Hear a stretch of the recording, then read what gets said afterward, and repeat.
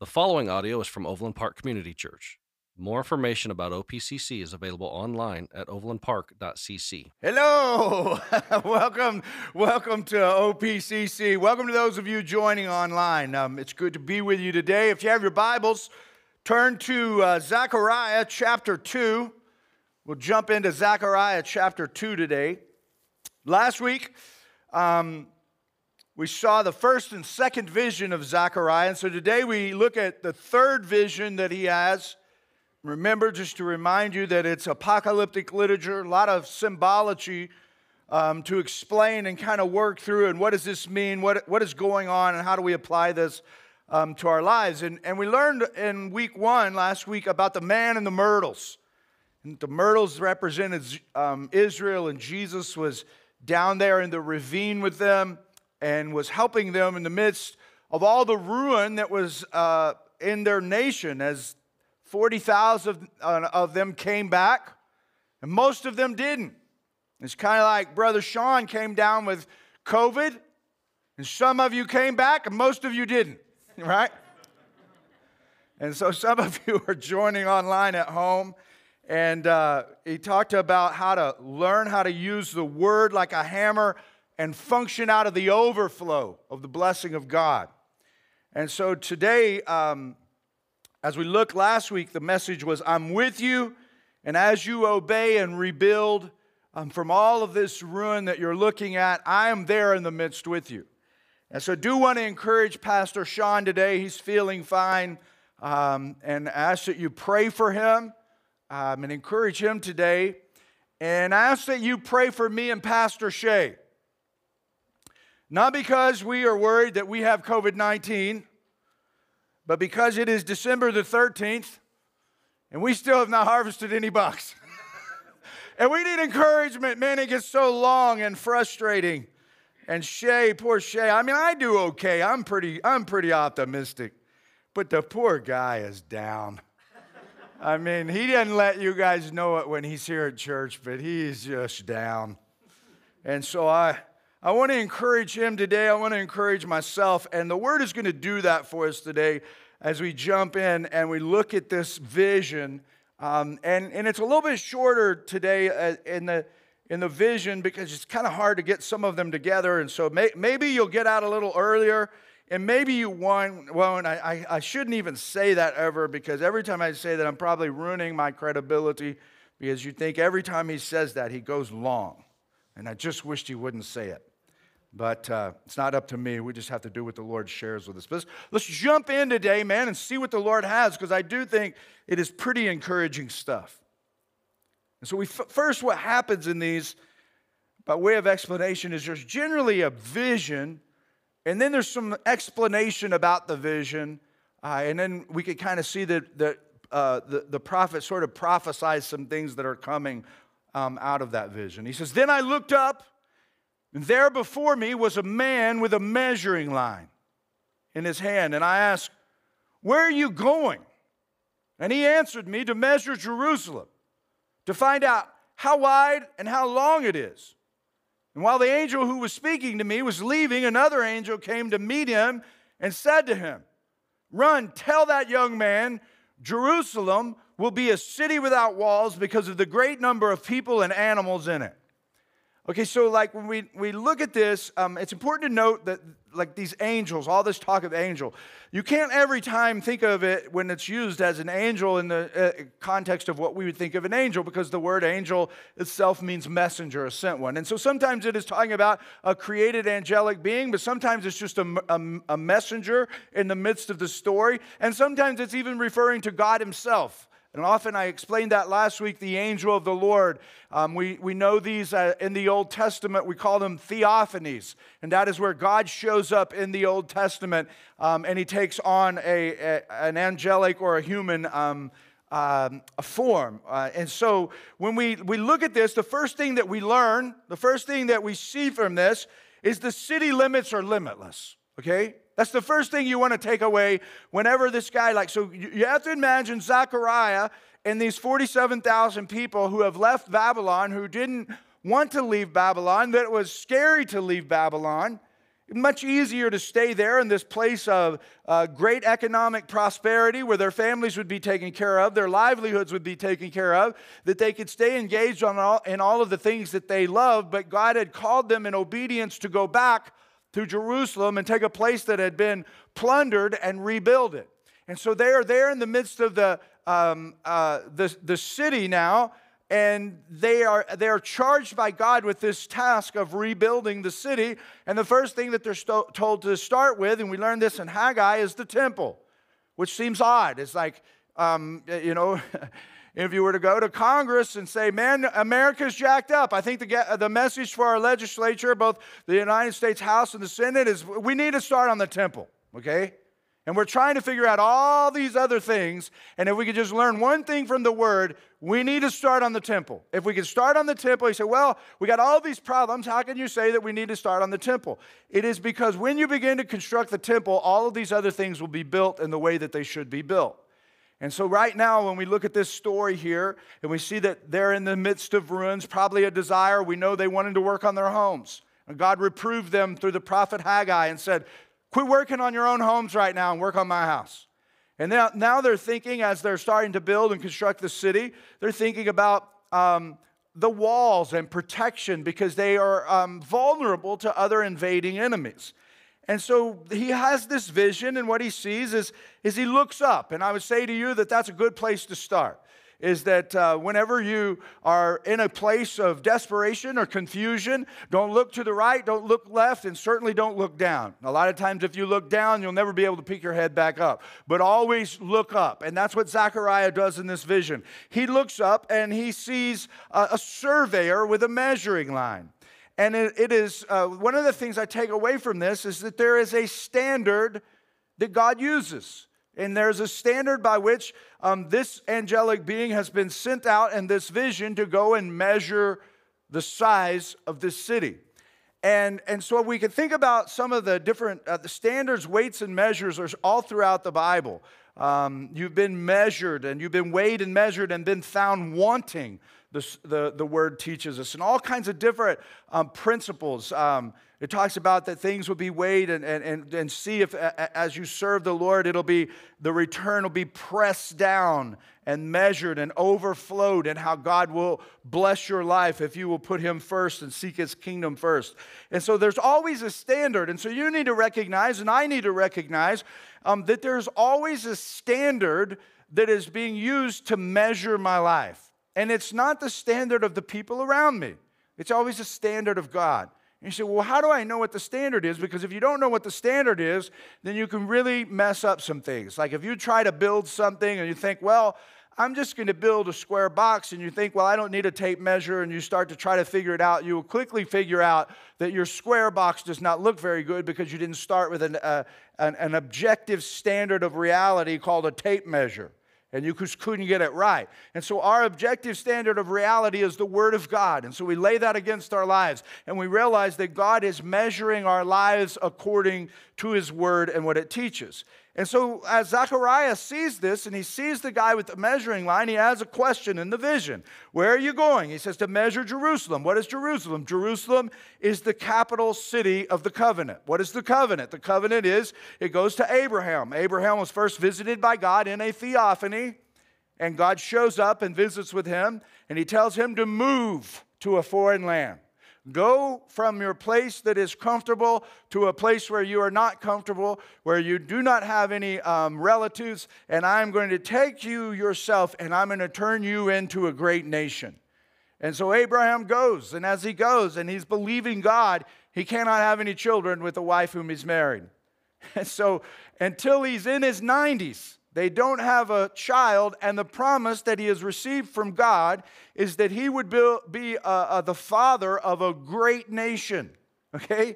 And so he's having to constantly remind himself of the promise that he received from God. What is the promise? The Word. So what is Abraham doing? He's always walking in faith. For 90 years before it even became a potential reality in his life where it was even a human possibility, until he had the son Isaac, he couldn't even have a family, let alone be the father of a nation. And so he's walking in faith, not by sight. That's why in Hebrews, when we get to chapter 11 in the roll call of faith, what does it mention? It mentions Abraham, and it talks about God who's building a city. They all walked and they believed in faith, who's in a city that they could not see, whom the architect was God. Okay? So what's going on here is that all of the people throughout the pages of Scripture are all called to do the same thing. Work on something God has called them to work on, and it always is surrounding the temple. You say, well, how does that apply to us? Well, it applies to us in that we are the temple of the Holy Spirit. And so we constantly are working on the temple of our lives that are being erected for God as He lives inside of us, and He's asking us to walk in faith, not by sight. So don't get hung up on the things that you can see. Always be thinking about the things that you cannot see, because the things you can see will trip you up. And often they won't make sense to you and how the rest of the world is playing out and how everybody tells you their definition of success. God's measure and His standard is always different than what the world says. It's always really... I want to say it's always upside down, but it's upside down from what the world is. And really, the fact of the matter is God's standard is right side up and the world is upside down. And so God is always teaching us how to flip and fly right side up in an upside down world. It's a fallen world. And so it's always like there's always conflict in what the desires of our flesh are and what we yearn for in our physical sense, as opposed to what is really the healthiest for us in our spiritual sense. And so if we start to listen to the flesh, whom the Word tells us the flesh is willing, but the spirit is weak, then we will get tripped up often. And so he tells him, he says, man, the city limits are limitless. Well, what is that about? Well, I think that there's a lot of things. I think spiritually we could say in our own lives that the city limits of what we can build for God are limitless. And that's why the Word says He will go exceeding beyond and blow our expectations once we start to really sell out and surrender to Him. He will start to move in our lives, and He will go beyond what we could ever even imagine or think in our minds. But there's also this whole idea of the city of Jerusalem that they were building. And so basically, he's told by the secondary person in the vision that it's too large to measure. It is an ever-expanding city that is without walls. Now, this will make sense here in a minute. And so they do build some walls. We know from the story of Nehemiah that happens close to this time period. And Nehemiah is called to leave Babylon, and he is to go back and he is to erect the walls after the temple's built. But in this vision from Zechariah, he's told there's a city without walls. And so what is going on here is that the city of God is ever expanding. Now, this is fascinating if you start to really wrap your mind around this. We start in the creation story, and where does it start? In the book of Genesis. It starts in a garden. And where does it end? In the book of Revelation. It ends in a city. It's the city of God. So what is this city, and what are the city limits? It's ever expanding. There are no limits to the city of God that is being built, even in the time that we live in, that is known as the church age. And so that's the first thing that we see. And so Zechariah is a little worried about this in this vision, because a city of walls has no protection. And so God wants to encourage Zechariah. And so this is what he says. He says, and I myself, in verse 5, and I myself will be a wall of fire around it, declares the Lord, and I will be its glory within. So here's what God is saying in the vision, and this is to us as well. Jesus is a wall of fire around us and the glory within us. And so when we think of the things that frighten us, even like the things of we're worried about, maybe you're worried and a little freaked out about this COVID-19. What if I get it? The fear of the unknown. They keep telling us all these people are dying. What is God saying to us? I am a wall of fire around you, and I am the glory of God within you. And so that's what the Lord is saying to us. He's saying we should not be afraid of this. And that's why the early church, in the early years of its infancy, when everybody was rejecting the leper, the early church Christians were taking them in. They weren't afraid of being infected. They were afraid of not doing the work of God and bringing them in and loving on these people and caring for them. And throughout history, that's the way the church has functioned. How does she function that way? When the believers of God understand their true identity and they fully surrender to God, they really acknowledge and believe He is a wall of fire around me. So He protects me. And I believe that with everything in me. As I believe, sometimes I'm 50 years old and I do these things. I hang these tree steps in these trees and I start crawling up to the top of them. And I'm like, what am I doing? I'm getting too old for this. And I have to remind myself, He is a wall of fire around me. And so there are a lot of things we can be stricken by paranoia. Sometimes people are afraid of just dying itself. He's a wall of fire around me, and I will not die until He says it is time for me to die, unless I start walking in sin and disobedience and rebellion, according to the scripture of Hebrews, that He chastens His children, and if I as a child of God am walking in rebellion and disobedience, I do believe that I could die before God really wants me to die, because I'm not living the way He really wants me to live. But when I'm walking in His will, and I don't mean in perfection, I just mean in surrender. And if I do recognize that I have sin in my life, I'm confessing it and trying to overcome it and not let it rule over me, but I'm trying as a spiritual man to rule sin in my life instead of sin ruling my life. And that's the difference of a person who's walking with Christ and he's following Christ, as opposed to someone who's just trying to believe in Christ as Savior. One is surrendering and recognizing and confessing sin and overcoming it in their lives. They're not practicing sin. The other is practicing sin and thinks it's okay to practice sin because they know Jesus and it doesn't really matter how you live. It does matter how you live. And so when we start to live in a way that we're fully committed to Christ, we're walking as obedient children of His, then what is being told to us is He is a wall of fire around us. He protects us. And we're going to see here in a moment why He protects us out of this scripture. The fire, and the reason He uses fire is because it cannot be penetrated. There's so many different things that can be penetrated, but when you have a wall of fire, until the fire is extinguished, you can't penetrate it, or you will die yourself. And so it's a great analogy of how God cares for His children. And then He goes on with this other idea that He is the glory in us. Now, we know from the teaching of the New Testament that the whole purpose of Christ, now during the time of Zechariah, they didn't know exactly how this would play out, because the fire of God would exist inside of the temple. It would come down and the glory of God would fall on the temple, and it would be indwelt in the Ark of the Covenant. But now in the New Testament, because of Christ and the sacrifice that He made on the cross of Calvary, when we receive Him, we are experiencing what is known as being born again. So we are transformed into the image of Christ, and we become the Ark of the Covenant. That is why we're identified as the temple of the Holy Spirit. Our sin is forgiven. We are restored into a right relationship with God, and now the Spirit of God dwells in us. And He enables us to accomplish the things that He has asked of us to do here on the planet by living inside of us. And so His glory is in us. And so when we think of how does the glory of God get in us, it gets in us when we surrender to the truth that Jesus was God in the flesh. And the more we surrender to that truth of Jesus as Lord and Savior, then the greater the glory of God emanates from our lives. This is why discipleship is so important. Because in discipleship, we intentionally walk and talk with people and teach them how to surrender to the Lord. You've got to know how to surrender to the Lord. You don't just have to know how to go to church. You have to know how to hear from the Lord, how to hear His word, and recognize it and walk in obedience to it and have a desire to walk in that obedience. And why would you want to have that desire?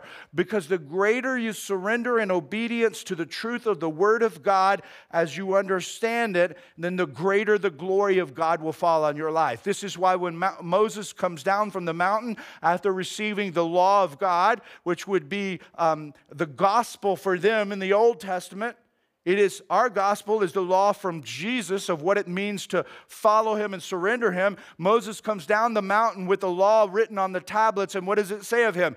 He is shining. He has a glow about him. Why? Because he has been in the presence of God. Like he has been meeting with God, and the glory of God has fallen on his life so much that the Israelites, when he came down from the mountain, said, please cover your face with a veil, because when we look at you, there's so much glory coming out of you, we feel convicted about our own lives. The Christian ought to be living in such fellowship and community and sweet, intimate fellowship with the Lord that the glory of God is falling on his life at such an extent that a person who has not surrendered to Jesus should say, man, I don't know. I either have got to have some of what you've got, or I don't want to hang out with you anymore. If you got friends that aren't following Jesus and they don't start getting convicted over the way that you're living, you probably don't have enough glory of God falling in your life. And the greater the glory of God falls in your life, what will happen is your friends will either come in for some of that glory and want to know how to have that, or they will not want to spend any time with you anymore because you will be a constant reminder of how far away from God they are. Okay? So that's just the deal. That's the way it works. And so the glory of God is within us as we surrender to them. And so this is why he says this. He goes on. Come, flee from the land of the north, declares the Lord. For I have scattered you to the four winds of heaven, declares the Lord. Come, Zion. So we see come repeated 3 times. He says, escape you who live in daughter Babylon. For this is what the Lord Almighty says, after the glorious one has sent me against the nations that have plundered you. For whoever touches you touches the apple of his eye. I will surely raise my hand against them so that their slaves will plunder them. Then you will know that the Lord Almighty has sent me. Here's the third takeaway. We are the apple of his eye. Okay, so when we surrender to the Lord, we become the apple of the Lord's eye. And so that sounds kind of cool. It sounds like, oh, we're precious to the Lord like an apple is precious to our eye. That's not what this means. What this means, as those who surrender to the Lord as the apple of his eye, the apple is the most sensitive part of the eye. It is the pupil. That is what is being referred to here right now. And so the land to the north is Babylon. Now, Babylon is not north of Jerusalem.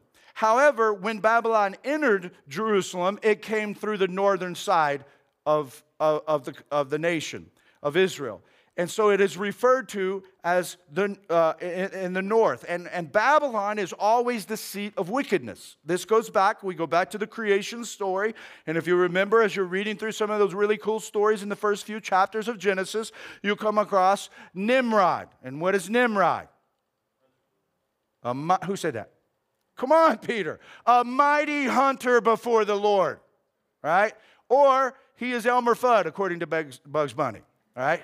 You Nimrod. Now, what is a Nimrod?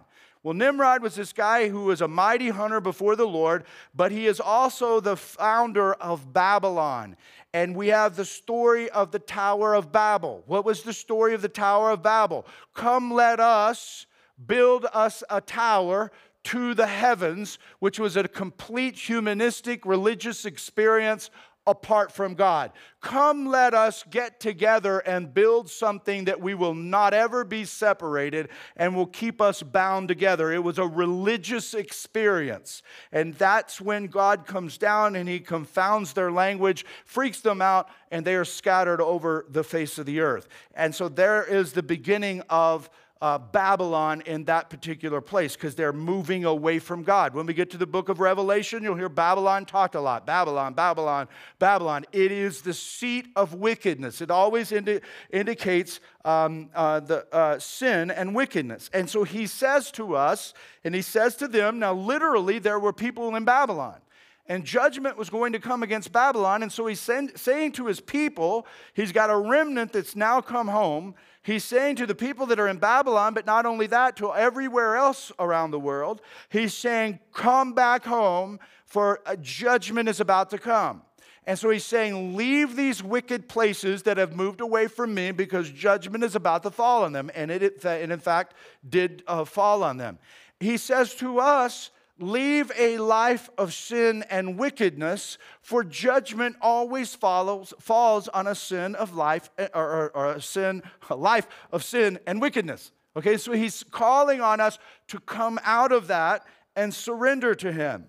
And as he says this, the pupil of his eye is what he identifies those who have come and surrendered as he's called them out of this life of wickedness. And the pupil lets light in. This is really cool, I think.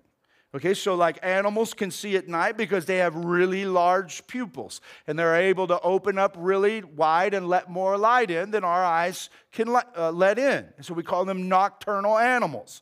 They're made for that. Well, so we know that our eye, you shine light in it and it restricts. That's why when you walk into a building from being out in the sun, your eyes kind of like, they're kind of messed up. It takes a minute. So that's what's going on. You understand the anatomy of the eye. And so like what he's saying is, as people surrender to him, the greater level of surrender from an individual, the greater exposure of light can be let into the glory of God. Not in your life, in him. You're the apple of his eye. This is what God is saying to you. You are the pupil that lets the light of the glory of God back into heaven. That's why Jesus says, when you pray, pray like this. Whatever your will is in heaven, let it be done on earth. Let the glory of God fall and come and go back and forth from heaven to earth so that his glory can fall on your life. The pupil of his eye is opened brighter and more glory can fall on your life. And then it goes back to heaven, then it comes back to earth and it goes back to heaven and your life becomes brighter and brighter for the kingdom of God until ultimately you are doing what Jesus has asked you to do, to go ye therefore and make disciples of all nations, baptizing them in the name of the Father, the Son, and the Holy Spirit. And so the glory of God falls on our lives, and we are the apple of his eye. We are the pupil, and the greater we surrender, the greater his glory. And that's why he builds a wall of fire around us to protect us. And he says that if somebody comes against you, he will do what? Now, what happens if you're walking and all of a sudden you see something about coming towards your eye? You know it's the most sensitive part of your eye. You do this, right? You're walking through the woods at night, those of you who hunt, which is probably not most of you, but it's me, so that's what you got to deal with. You're walking through at night, and all of a sudden, as you're walking through, man, I can't tell you how many times I've come right up on a branch, and you don't know, and then you put your hand up real quick, right? Or if you're walking behind Shay, he has no courtesy. He just lets the branches flap in your face. You constantly raise your hand, all right? And so this is what God says he will do. You're the apple of his eye. He will build a wall of fire around you. And when anybody tries to come against you, he will raise his right hand because you are the pupil of his eye. That is good preaching, man. That ought to make you feel good and realize, man, God loves me that much. He cares about me that way. I'm that sensitive to him. He wants to protect me wherever I go and whatever I do. And whoever touches me touches the apple of his eye, and he will raise his hand against them. And so what he's saying to us, if God is there, if Jesus is in us, if he is present, there is no need to build walls. And if he is not present, no wall can be built to protect you. That's what God is saying. It's like, so we don't have to live in fear. That's why the scripture says he has not given us what? He has not given us a spirit of fear and timidity. He's given us a spirit of power. And that we walk in the power of the Holy Spirit, the power and demonstration of the Holy Spirit in order to accomplish the works of the kingdom. And the greater our surrender, the greater the glory, the greater the protection, because the greater we're accomplishing on earth. And there is a need to keep us there until it is time for God to be so pleased with us that he says, I can't take it anymore. I'm bringing this bro home. Now, how many people you know that are living like that? And the question is, if you're not living like that, why not? If we really believe that, then why would we not fully surrender everything that we have and quit looking at all of the things physically around us that we think, this is going to impact my life in A, B, C, or D. If I surrender this, no, you are throwing your life away. You have no idea of what is really happening and what your existence is really about for all eternity. Not for the few short years that we have to occupy this planet in these flesh and bones that are made to pass away and are not robing us for immortality. And so when we come to that place, And when we realize what God is saying to us, the vision goes on and it says, shout and be glad, daughter of Zion, for I am coming and I will live among you, declares the Lord. Many nations will be joined with the Lord in that day and will become my people. And I will live among you, and you will know that the Lord Almighty has sent me to you. The Lord will inherit Judah as his portion in the Holy Land and will again choose Jerusalem. Be still before the Lord, all mankind, because he has roused himself from his holy dwelling.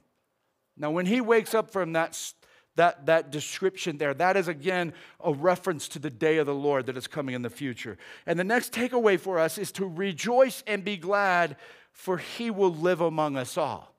Now, this was written hundreds of years before Jesus came. And so, in one sense, there is a prophetical fulfillment that Jesus came and he lived among them.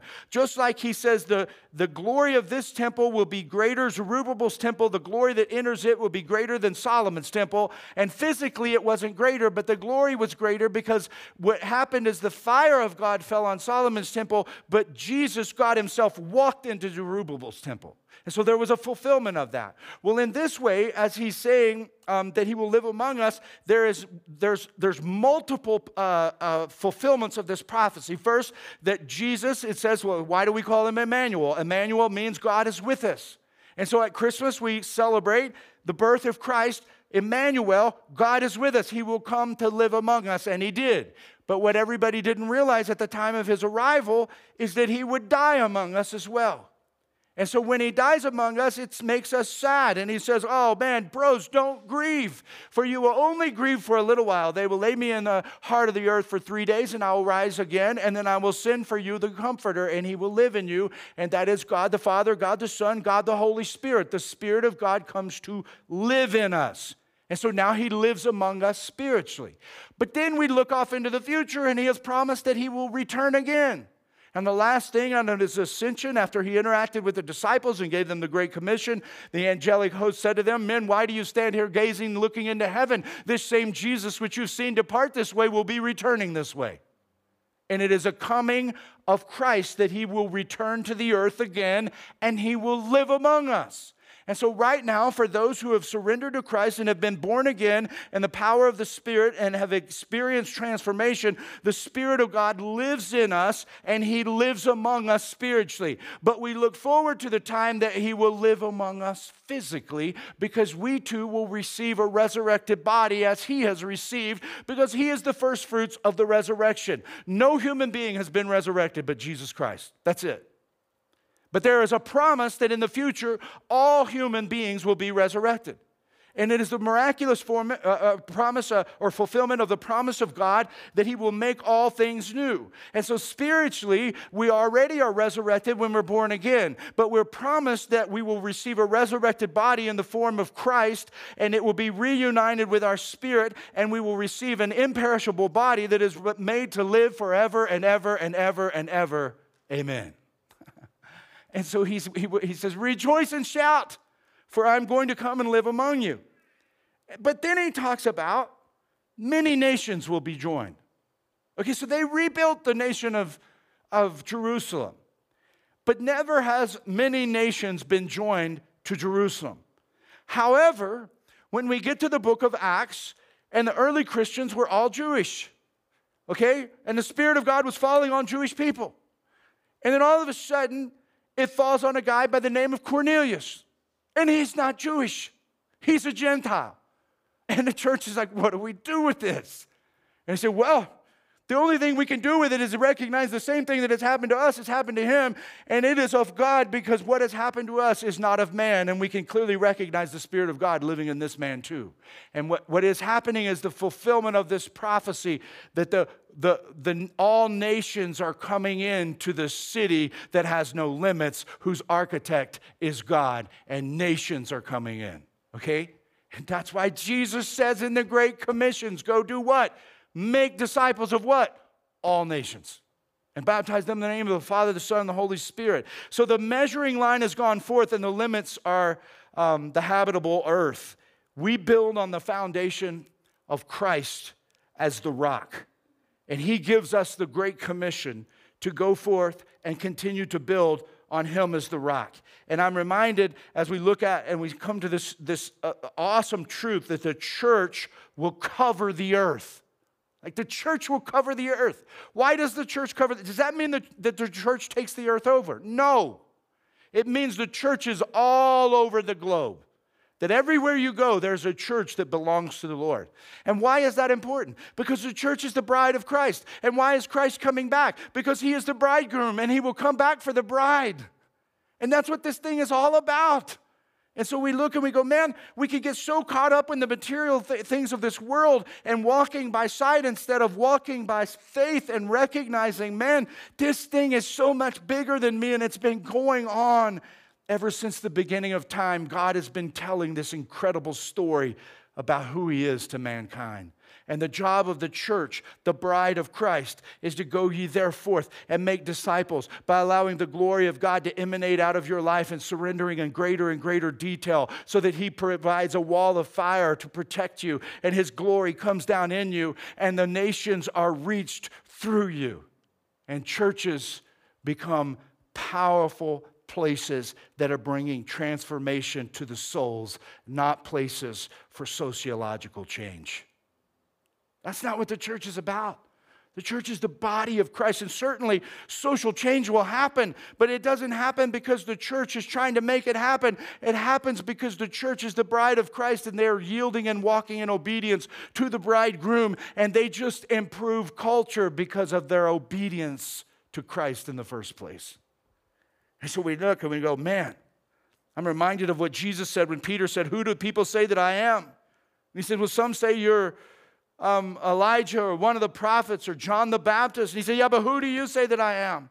And Peter stands up and says, thou art the Christ, the Son of the living God. And he says, you are right, and flesh and blood didn't reveal this to you, Peter, but my Father in heaven revealed it to you. And upon this rock I will build my church, and the gates of hell will not prevail against it.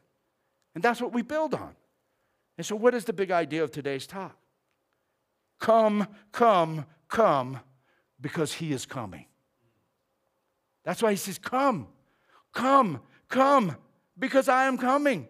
And this is what we're building. This is what we're doing. This is what we're giving our lives and our resources to, is so that people can come and see. Even as we think in terms of why is it important for us to try to do something and erect something out here that changes the facade of the building, because it is a testament of the glory of God. And sometimes it's good to do physical things to represent what God is doing on the inside of us and to continue to tell the story. And so as we do that, man, we're inviting people to come and see. You should be inviting friends to come and see what God is doing. But it's hard to get them to come and see what God is doing if they don't look at your life and see that God is doing something in you. Why should they want to come to a church where you go to if they can't look at your life and see that God is already doing something in you? And then you can say, come and see and be a part of this community of believers. We're a family, man, and God is just pouring his glory out in us. And I can't even hardly explain to you how special it is other than just to tell you that I'm walking in surrender to what I know to be the truth of his word. And he's getting glory in my life. Come, come, come, because he is coming. I wasn't sure that I would do this, but I think I will, because I think you'll enjoy it. A little bit of revelation, amen? Revelation 22. Jesus says to John the Revelator in verse 7, behold, I am coming soon. Blessed is he who keeps the words of the prophecy in this book. I, John, am the one who heard and saw these things. And when I heard and seen them, I fell down to worship at the feet of the angel who had been showing them to me. But he said to me, do not do it. I'm a fellow servant with you and with your brothers, the prophets, and all who keep the words of the book. Worship God. Then he told me, do not seal up the words of the prophecy of this book, because the time is near. Let him who does wrong continue to do wrong. Let him who is vile continue to be vile. Let him who does right continue to do right. And let him who is holy continue to be holy. Behold, I am coming soon. My reward is with me, and I will give to everyone according to what he has done. I am the Alpha and the Omega, the first and the last, the beginning and the end. Blessed are those who wash their robes, that they may have the right to the tree of life and may go through the gates into the city. Outside are the dogs, those who practice magic arts, the sexually immoral, the murderers, the idolaters, and everyone who loves and practices falsehood. I, Jesus, have sent my angel to give you this testimony for the churches. I am the root and offspring of David and the bright and morning star. The Spirit and the bride say, come. And let him who hears say, come. Whoever is thirsty, let him come. And whoever wishes to, let him take the free gift of the water of life. And so what does Jesus say? Come. Come. Come. Because I am coming. Now, when it talks about all of these people, the sexual idolaters, the people who practice magic, the liars, those who, just the dogs on the outside, he says. Who are they? Like, what is that about? That is all of the people who would not surrender and come. Everybody on the inside who's described as holy are all of the people who surrendered and came. That's the only two alternatives. Come, come, come. Jesus says, for I am coming. Heavenly Father, we thank you for this day. We thank you for a time to be in your word, to have it encourage us, that you are a wall of fire around us to protect us, that you are the glory within us, that, Lord, you raise your hand against things that come against us as we surrender to you, Lord, that you've called us to go forth and reach the nations for you, teaching them how to surrender to the truths of your word. And so we pray as a body of believers, Lord, that you would help us to learn how to surrender in greater ways. That you would help us not only to be able to surrender in our own lives, but to be equipped with the skills, Lord, to teach somebody else how to surrender, so that your glory may fall in greater ways on the planet, and the church, the bride of Christ, continues to expand as a city without walls to be ready for your return. We love you, we thank you, and we pray these things in the powerful, precious, holy name of Christ.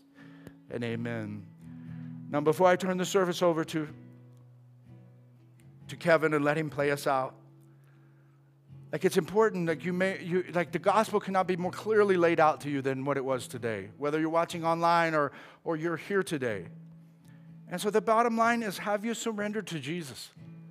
And surrendering to Jesus doesn't mean I pray a prayer over you. Surrendering to Jesus means that you take your life and you say, I believe this.